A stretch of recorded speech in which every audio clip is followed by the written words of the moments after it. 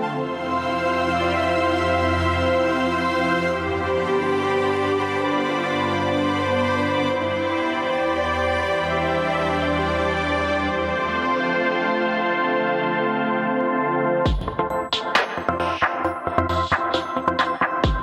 friends, welcome to the Skyline Church podcast. I'm Jonathan Middlebrooks, one of the pastors here at Skyline Church.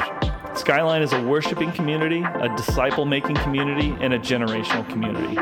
We're committed to seeing revival in our city sparked through the presence of Jesus and the power of the Holy Spirit. These sermons are specific to that purpose and in the context of our unique community. We hope that it might bless you in some way. Enjoy.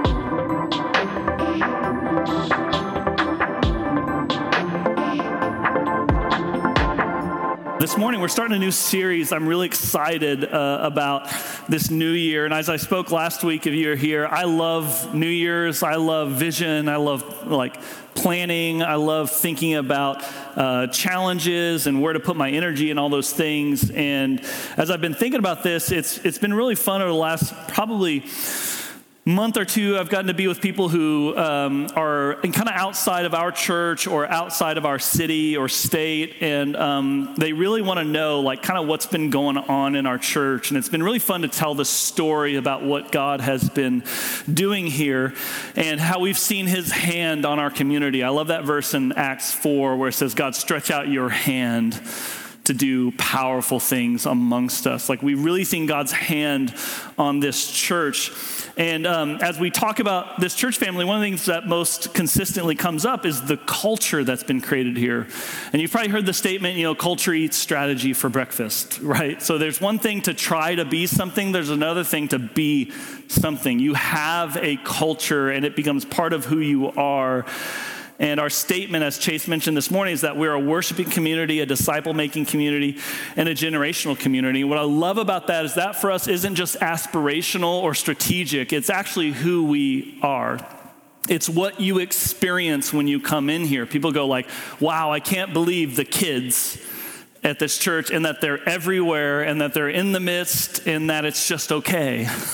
Right? It's okay just to have a little more noise and a little bit more activity because we value the generational aspect of the church. We want to see everyone knowing and loving and serving each other from 0 to 105, right? We don't care the age range. We want everyone together, and it's been a part of who we are. And so I just want to say thank you for helping us create that culture, for embodying that culture. Now, the interesting thing about culture is once you create culture, then you're tasked with cultivating it and protecting it, right? Like to actually steward what God has done and who you've become, and you start to realize you have to continue to express the culture and talk about the culture and embody the culture in ways that just get deep into you, to where it's like habit. So I've talked about sports before. So one of the biggest things I learned in sports was muscle memory, right? Your muscles literally, your body has a stored memory of things you do all the time. And so we'd always say in the game, if you're thinking about it, you're late, right? So if you're thinking, I need to do that, it's done. The play's over. Your body has to recognize and respond through memory. So in practice, we would run a play and we'd walk through it without a ball. And we'd walk, and our coach would yell at us if we jogged. He's like, no, I said walk. So we'd walk through the play, and we'd do it 10 times. And then we'd jog through the play, and we'd do it 10 times. And then we'd run through the play and do it 10 times. So you'd have moved in those spaces in your role and your position doing what you're supposed to do 30 times before you actually did it with a ball. And then you do it 10 times with the ball and you get used to it. And then you add and you go back and you do it with a defense and you walk again with the ball and you do it slow and you've got a defender. So you start to know what does it look like to run this player when there's a person in front of me? I've got to move a little different. And then you get to the point where you're running that play full speed. And then you get into a game, and when he calls number 1, your body responds and you go to the spot that you're supposed to be in and you just run the play. It's amazing how God's wired us. Well, it's the same thing like with culture. Your life has a memory of the things you do and the ways you respond and how you act. And so we want to cultivate this life together And one of the ways we do that is on Sundays, we want to highlight these values of being a worshiping community, a disciple-making community, a generational community. And so in this sermon series, we really want to highlight our disciple-making efforts. And what does it look like to be a disciple-making church? And what is kind of what I would call like the secret sauce of Skyline in terms of how we make disciples and what it looks like, because our philosophy is actually a little bit different than most. So this morning, I could go through kind of like the modern history of discipleship and what it looks like, and I could probably pick it apart and show why it's lacking or it's not working anymore, and you'd be bored, and I don't have enough time to do that. Lance and I geek out on that stuff when we hang out together. But rather, what I want to do is present like a vision of discipleship that we have at the core of Skyline and give you this positive vision and the why behind it. And then we'll take the next probably 8 or 9 weeks to unpack this idea, because it's new enough that it takes a while for it to work its way into you. But here's what I do want to say is, like, in seasons of like upheaval and change in societies and cultures, there are scary moments, there are hard moments, there are confusing moments, and yet almost every time there is cultural change and upheaval and difficulty, God is at work under the surface. And he's bringing opportunity for revival and for change and for powerful acts of his power being poured out. And it always requires new wine and new skins. It always ends up basically being like what you were doing before no longer works, and you have to go back to the source and ask him, okay, what does this look like for this generation? In the book of Acts, it says David served the purpose of God in his generation, and then he went to sleep. David had to tap into God, not what were you doing when Moses was here or when Joshua was leading or somebody else. God, what are you doing now in me, through me, for the world? I want to be faithful to your purpose for this generation. I don't want to miss it by trying to recreate something you did before. And so what's interesting about new wine and new skins, it sounds scary, but it's almost always old wine. It's almost always, it's like going back to the source and doing the very beginnings of things that they're new to us because they got lost somewhere over time. So the Old Testament, you see almost every time in the book of Judges, it says there grew up a generation who no longer knew the Lord nor obeyed his commands. Somewhere along the way, they lost, they drifted, they rejected, they rebelled, and they had to rediscover the truth of who God is and what he wants to do on the earth. And so that's what we want to see. Our philosophy of discipleship in these days has radically changed, because I think as I've been in ministry 25 years, we've watched the church change. We've watched culture change. America, our country has changed, right? And so we can either wring our hands and bury our heads about the change, or we can sober up, look around, and ask God, how do you want to win this generation? Like, how do you want to win these people right now? Not how do we recover the past? What do you want to do that's fresh and new and powerful in the present?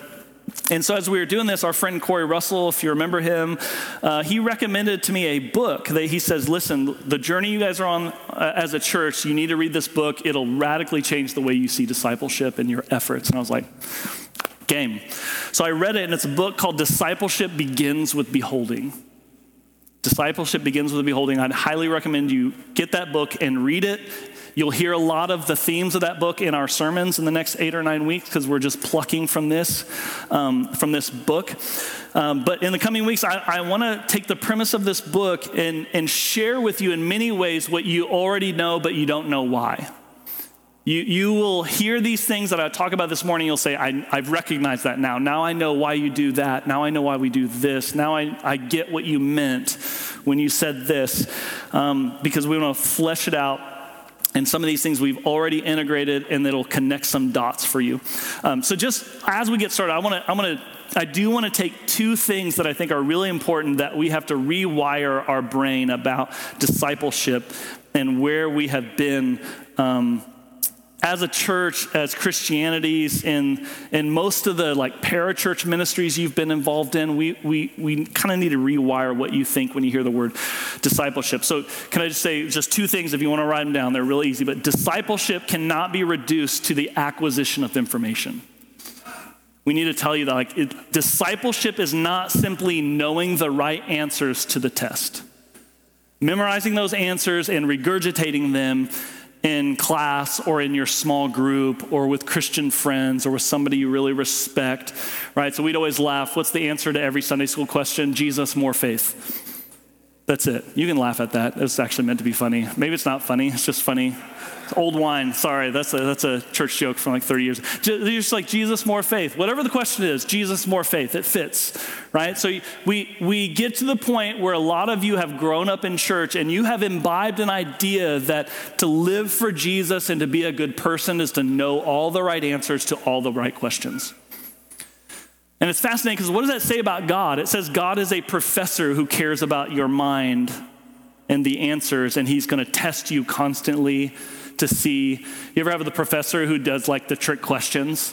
And you're kind of like, I get it a little bit, but sometimes you're like, I don't know the purpose. Is the purpose for me to know this the right way? Or, it's like God's not that way, but it's not acquisition of information. And the second thing is discipleship cannot be reduced to behavior modification. Discipleship with Jesus is not about getting you to do all the right things all the time, the right way. Discipleship is not about being good. So many people have walked away from the church because they've realized they can't be good. And because they can't be good, there is no room for them in the family of God. And you cannot find that idea in the New Testament.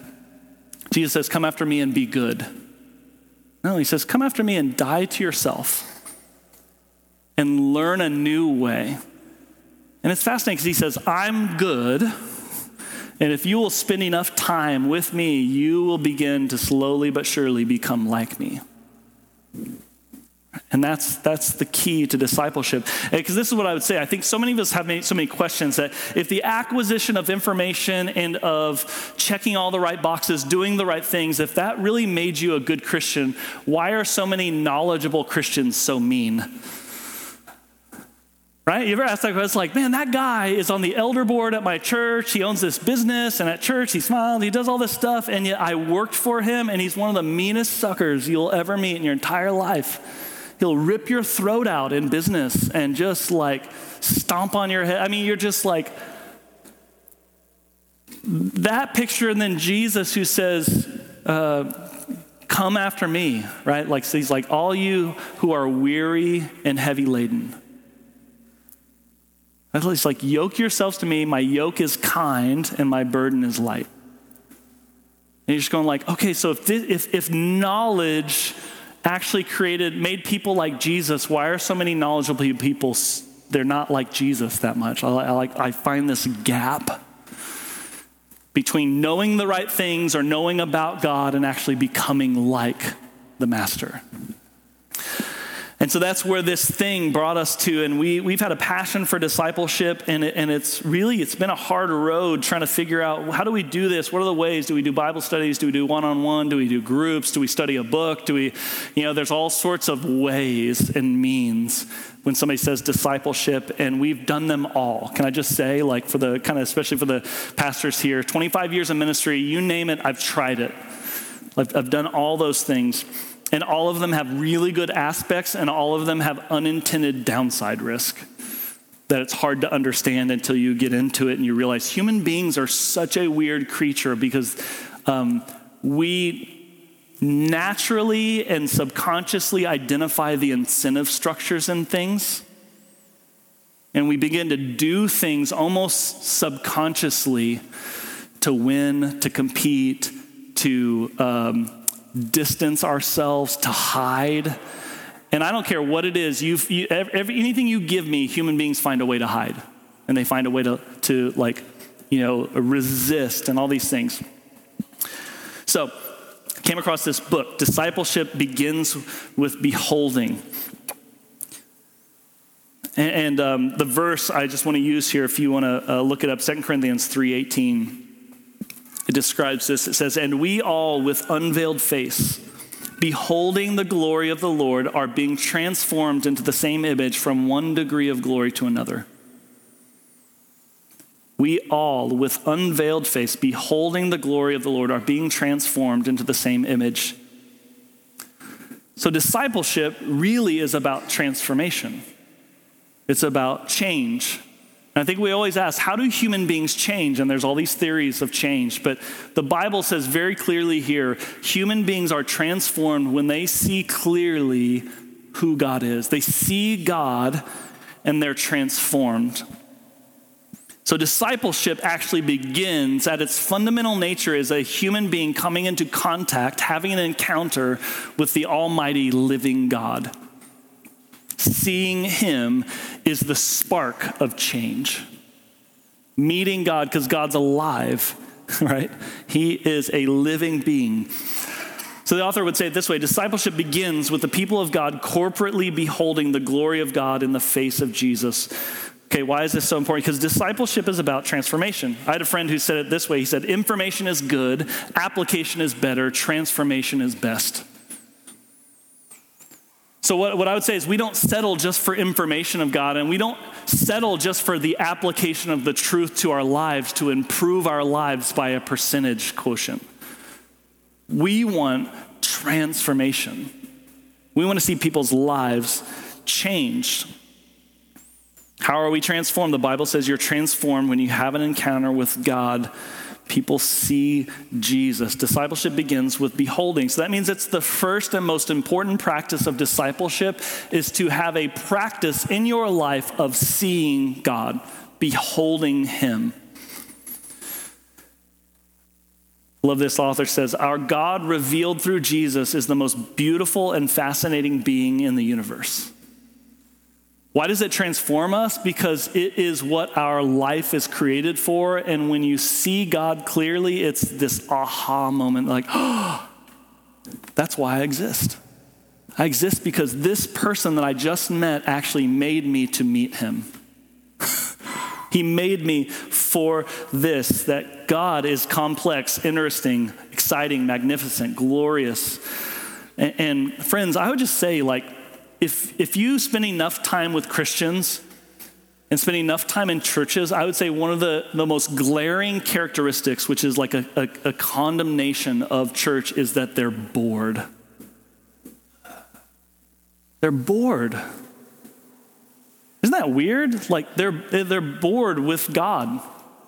They're bored with the church. And can I just say, if you're bored with God, I think that means you haven't met him. And all you have to do is go read Revelation 1 and 2.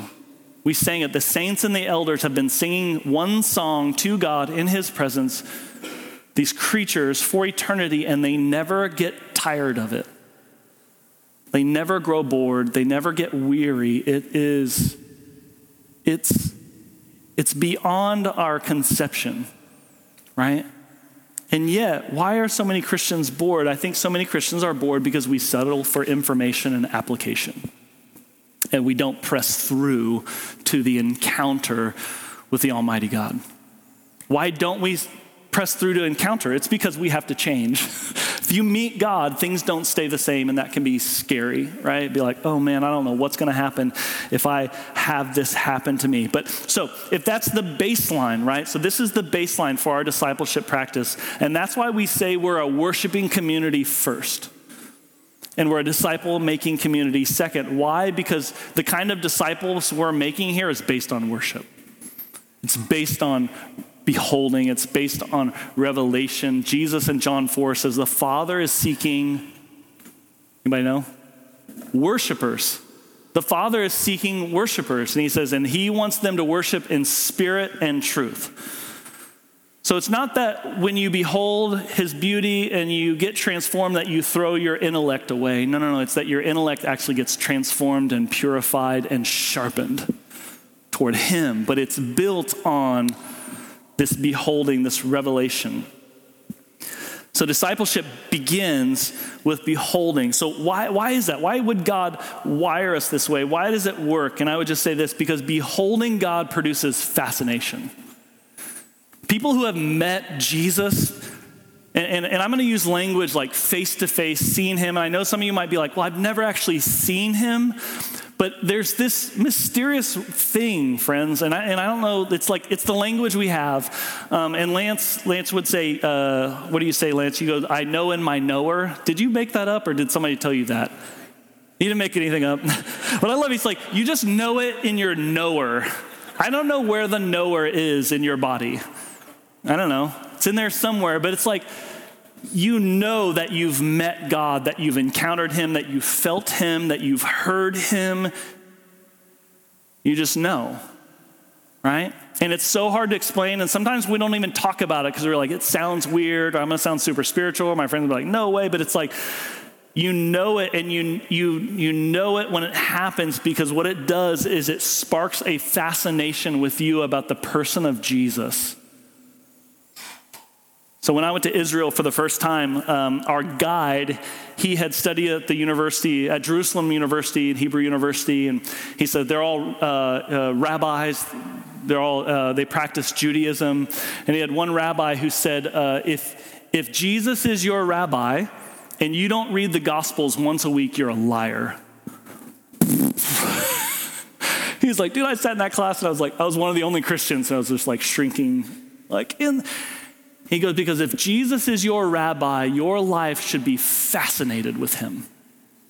You should want to know everything he did, everywhere he went, every word he spoke, every motive of his heart. I mean, you should be obsessed with this man, Jesus. You should be fascinated with him. You should pore over the Gospels, trying to find any little, nugget of wisdom and just think about him. I think that's why people love the show The Chosen, because I think it's stirring fascination about who Jesus was in his real flesh and blood life. How did he laugh? How did he walk? What did he say? How much did he sleep? Where did they go? It's just like this thing is like, I just want to know more about this man who's changed everything. When you see him, you get fascinated. Think about what happens when a young man falls in love, right? Like when you fall in love, you just throw caution to the wind and you're like, whatever it takes, and you make grand statements. This is awesome. And isn't it so crazy you just get fascinated with one person? It's how God wired us, is to actually see a person, find an interest in them, and then something someday just sparks and you're like, that's it. It's her. I'm going all out. Whatever it takes, wherever she's at, I'm going to be there, right? We've talked about this before. You start planning your schedule. What class is she taking? Okay, she's there, and you're like, oh yeah, I got a class there too. And you're like, you don't have a class over there. You're just like hang out in the room until she shows up, and then you're like, oh, what do they call it? The bump into. I'm going to do one of those bump into. I'm going to try to figure out how to get around her. And then what do? Now you probably do it differently. It used to be you talk on the phone for hours. Like I remember one time my ear was like so red and sore because you're just like on the phone for hours and you're just like, tell me more, right? And this is what I would say. You will know that you should marry somebody when you're like, I will spend the rest of my life asking you these questions. Because I know there's more about you I don't yet know, but I want to. I want to know more about your heart, about your history, about your pain, about your joy, about your gifts, about your calling. I just want to know more. And you can tell a bad marriage when the curiosity has run out. It's like, I've heard that, I've done that, we've been there. And friends, human beings reflect their creator in that there's almost no end to like who we are and who we're becoming and how we change. And our goal is just to stay curious about each other. And the goal in discipleship, when you behold God, you become fascinated and your curiosity just goes like this. And you're like, I'll never know it all about Jesus. I'll never get to the end until I just stand there in eternity and stare at him forever in his glory. So beholding, you see someone beautiful, you meet them, you become fascinated by them, and then you voluntarily and joyfully reorient your life around that thing, around being with them as consistently as you can. That's what discipleship is in beholding. And so what I'd say about this, what if we began to measure maturity in the church by your level of fascination with Jesus? Like you're only as mature as you are fascinated by the person Jesus. I think that'd be a good thing because people who are fascinated with him are learning about him. There shouldn't be any people who are like graduating from faith, who are saying, I've been there, done that. I led the youth group. I did the Sunday school thing. My kids are grown now, and I'm going to like check out of church. Like, no. In our 50s, 60s, 70s, 80s, we should be marked by growing love and fascination with Jesus. Because guess what? The older you get, the more you know him, the bigger he is. It's just, it never ends. True spiritual maturity is marked by an increasing desire for and habit of beholding the beauty of God in the face of Jesus. Like looking at him with your heart and trying to see. So why do we put so much focus on worship and prayer at Skyline? Because we believe that worship and prayer is the place that you behold the beauty of Jesus. We just believe it is the thing that God has given us. As we declare his worthiness back to him, he shows up. And we prayed in the prayer room. Jesus made this amazing statement. He says, guess what? Wherever you get some people together who love me, I will be there. He's like, I don't care where you are or what you're doing or what's happening. Wherever you get some people who love me in a place together, I will be there. And it's one of the most fundamental truths I've found out in this thing is that it never fails. Where people gather in his name to love him, he always shows up. So can I just make a confession to you this morning? I didn't go into ministry to help people.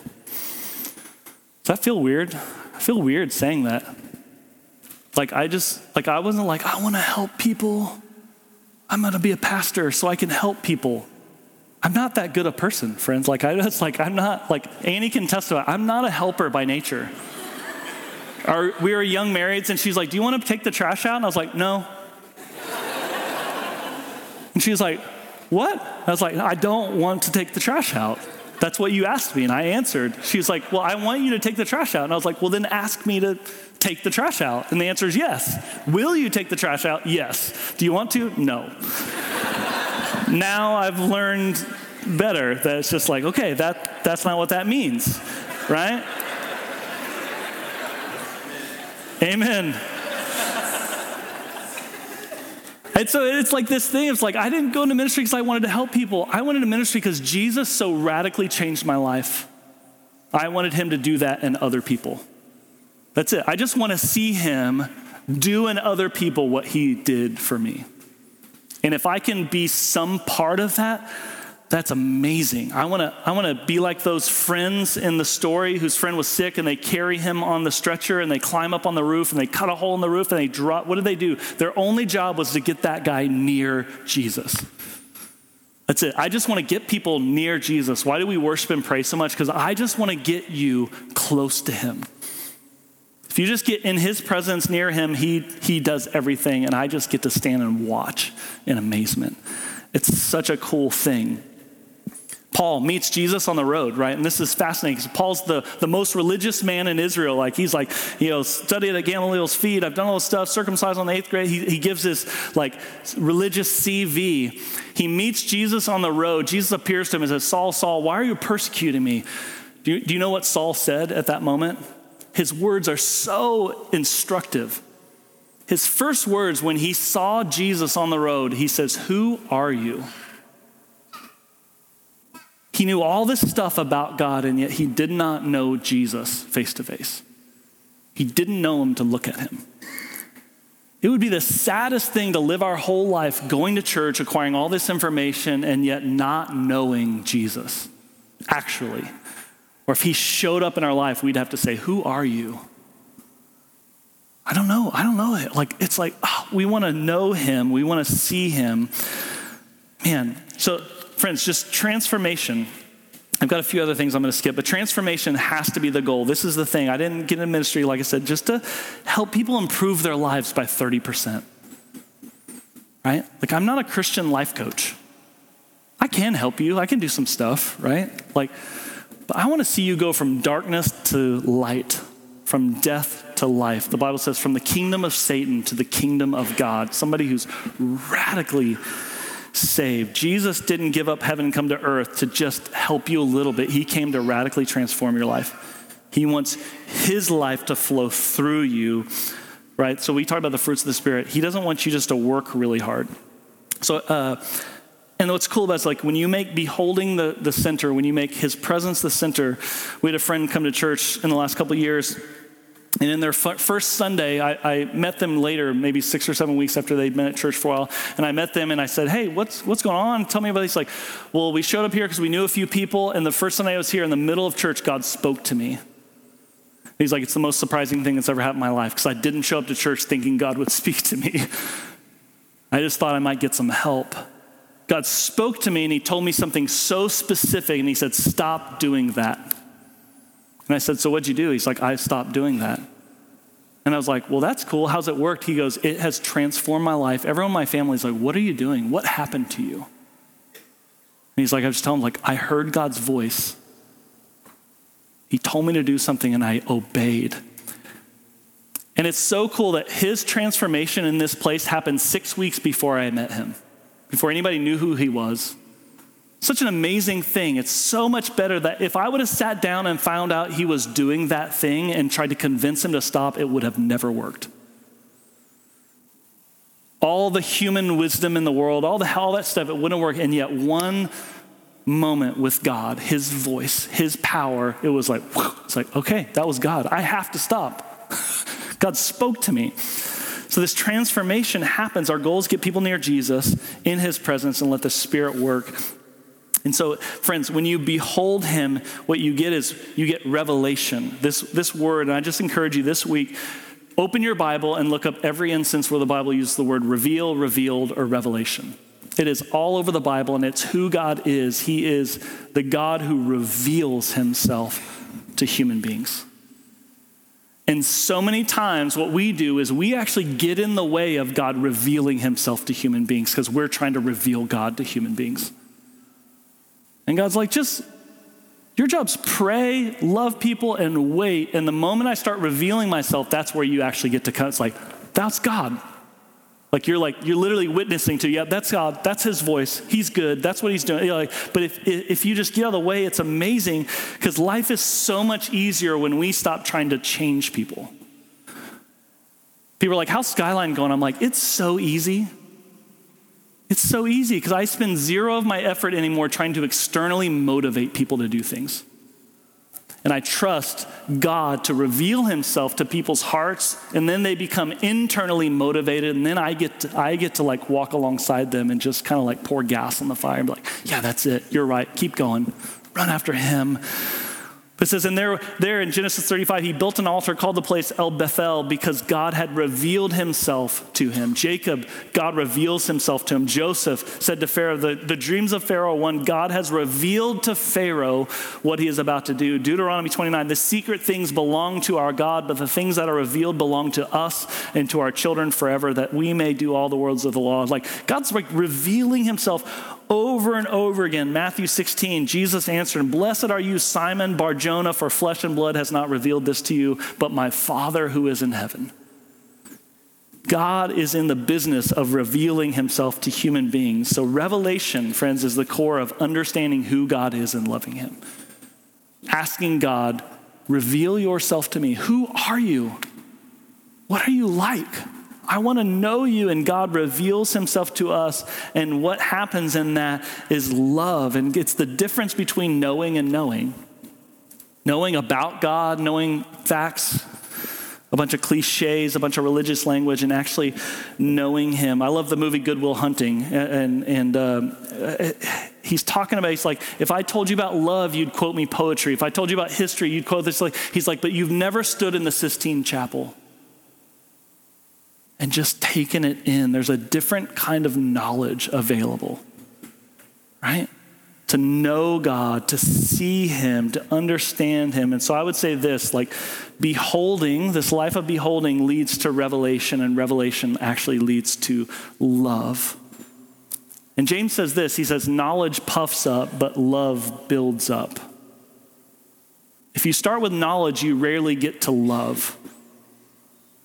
But you can build knowledge on top of love that is so powerful. Knowledge that actually blesses people and helps them and sharpens them. So revelation creates fascination. Fascination leads to pursuit. Pursuit leads to more revelation. And it is this cycle that for the rest of your life you can live in that is so good. Beholding leads to transformation. It leads to revelation. It leads to and secures us in the love of God. Jesus raises from the dead, and what does he do? He says, tell the disciples and Peter that I'm going to meet them in Galilee. He meets them for a meal. Jesus says to Simon Peter, Simon, son of John, do you truly love me more than these? Yes, Lord. He said, you know that I love you. Jesus said, feed my lambs. He asked him again, do you truly love me, Lord? You know that I love you. Take care of my sheep. The third time, do you love me? Do you love me? Lord, you know all things. You know that I love you. Why was Jesus so focused on love? Why is he so focused on love? Why not obedience, right? Why not faithfulness, generosity, all these other good things? Why love? And I think it is because Jesus knew where Peter was going, and he knew that love was the only thing that would keep him on the path to the place where God had ordained for him. You don't get crucified upside down in public on principle, like Peter did. You do that when you love someone so deeply. Love drove the apostles into the world to suffer and die like Jesus. Love, it's the only thing that will produce the things that we actually know we're meant to do. It's love, and it's not loving people. It's not loving your neighbor. It's loving him. It's this first command. Jesus, it's really fascinating that Peter, you find Peter in his pain and shame, Jesus shows up. He didn't deliver a message to Peter. He showed up face to face. This is really important this morning for you. If you're like walking right now in grief, in loss, in pain, in shame, in confusion, Jesus wants to show up to you face to face. He knew that the only way Peter could be restored is if he stood in front of him and said, I love you. Do you love me? And I love that Jesus wasn't like, well, if you loved me, you would have stood up for me back there with that little girl. No, he's like, do you love me? Okay, then it's like, really, he's like, if you love me, then keep going.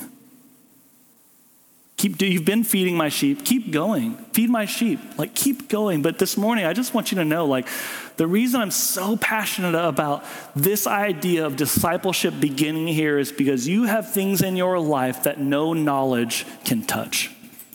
You can know all the right things, and it will not hit that place in your life. Only him. He wants to show up in your life face to face. And friends, no one else could restore Peter. It had to be Jesus. Jesus was the only one who could restore him. He's the only one that can restore us. I'm going to invite the band back up. We're just going to close.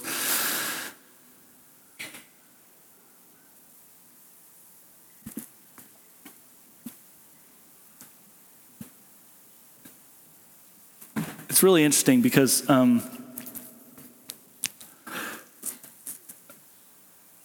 this idea of beholding feels mysterious, and you might think, what does it mean? How do you do that?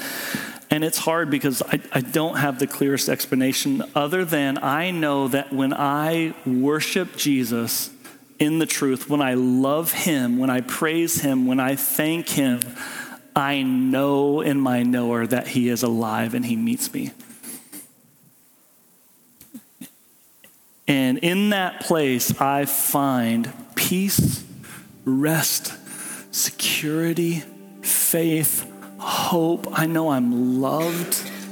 And when I move out of that place, I move out of it in this kind of like shalom that God meant my life to be. And I become free and easy with my wife, with my children, with my coworkers, with my neighbors, with people. And so what I've done in my life and with our staff is we worship and pray every day together. Why? Because I just think it's so important to see him daily in that kind of way, to like actually move into the world. And if I'm not careful, I forget. Paul says you look in the mirror and you forget what you look like, right? It's so easy to forget. And so with us, with our church, we've tried to build this idea into the very fabric of who we are. It's why we worship here Monday at noon. It's why we do Wednesday nights. It's why we have all sorts of other things. And whenever we do anything, we try to worship and pray. We try to make sure it's part of who we are, because we know that if we spend time corporately beholding the beauty of God, that we change. We change. And there's something about this generation, friends, that I think is so key. I think the generation before us, I would say that the core characteristic of their outreach into the world was go and tell. So many of you grew up in this. Many of your grandparents were like part of like Billy Graham Crusade and Campus Crusade and all this stuff. Why? It's like go and tell. I think this generation is going to be come and see. I think it's going to be come and see a God who's alive in a people. I think it's going to be like, you got to come to my church because God's here. He changed my life. You can meet him. And all that stuff that's going on, and you can come to rest through him. All of your anxiety, all of your depression, all of your fear, all of your disasters in your life, all the pain, all the grief, all the shame, if you could meet him, it can change. Just come. Come and see. So I want to encourage you to make beholding the core practice of your spiritual life, that you would have this prayer on your lips to God: I want to see you. Whatever that means, whether it's see you with my eyes or see you with my heart, or feel like I want to know you. Don't settle for information in this season of your life. Don't settle just to know about God. Run after revelation. So you can sit down face to face with a friend and say, let me share with you what God is revealing about himself in my life, and it's changing me. Right? It's changing me. He's so good. He's so kind. He's so loving. He's so forgiving. He's so fun. I didn't know he could be fun. So many people are like, I didn't know church could be fun. I didn't know church could be fun. So I want you to stand to your feet, and I want you just to take a moment. Would you just close your eyes?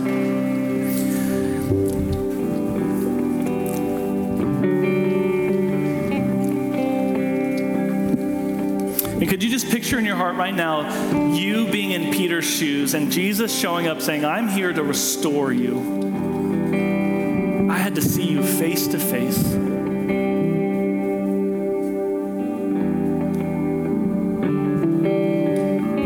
And just maybe you just whisper in your spirit, Jesus, I want to meet you in my grief right now, Jesus. I want you to be real where I'm at right now. No faking, no earning, no performing. I need you to be real in my addiction. I want to meet you here. I want to meet you, Jesus, in my success. Everything's going great in your life. You need to meet him in the middle of that. I don't want to miss it. I don't want to get diverted, Jesus. In the blessings of my life, I want to see you. I want to know you. I want you to reveal who you are to me.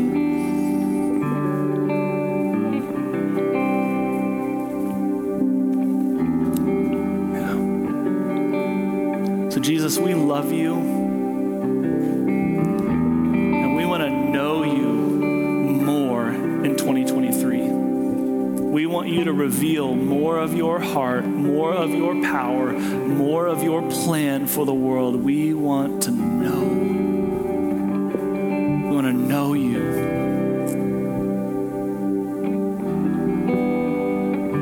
We want to know your love.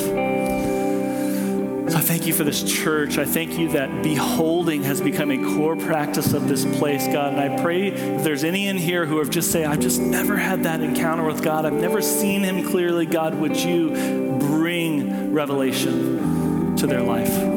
Even right now, would you give them the clearest picture of you that they've ever had? Because your face is beautiful and good and loving and kind. And when we look at you, we remember who we are. So thank you, Jesus. We love you. We just pray in your name.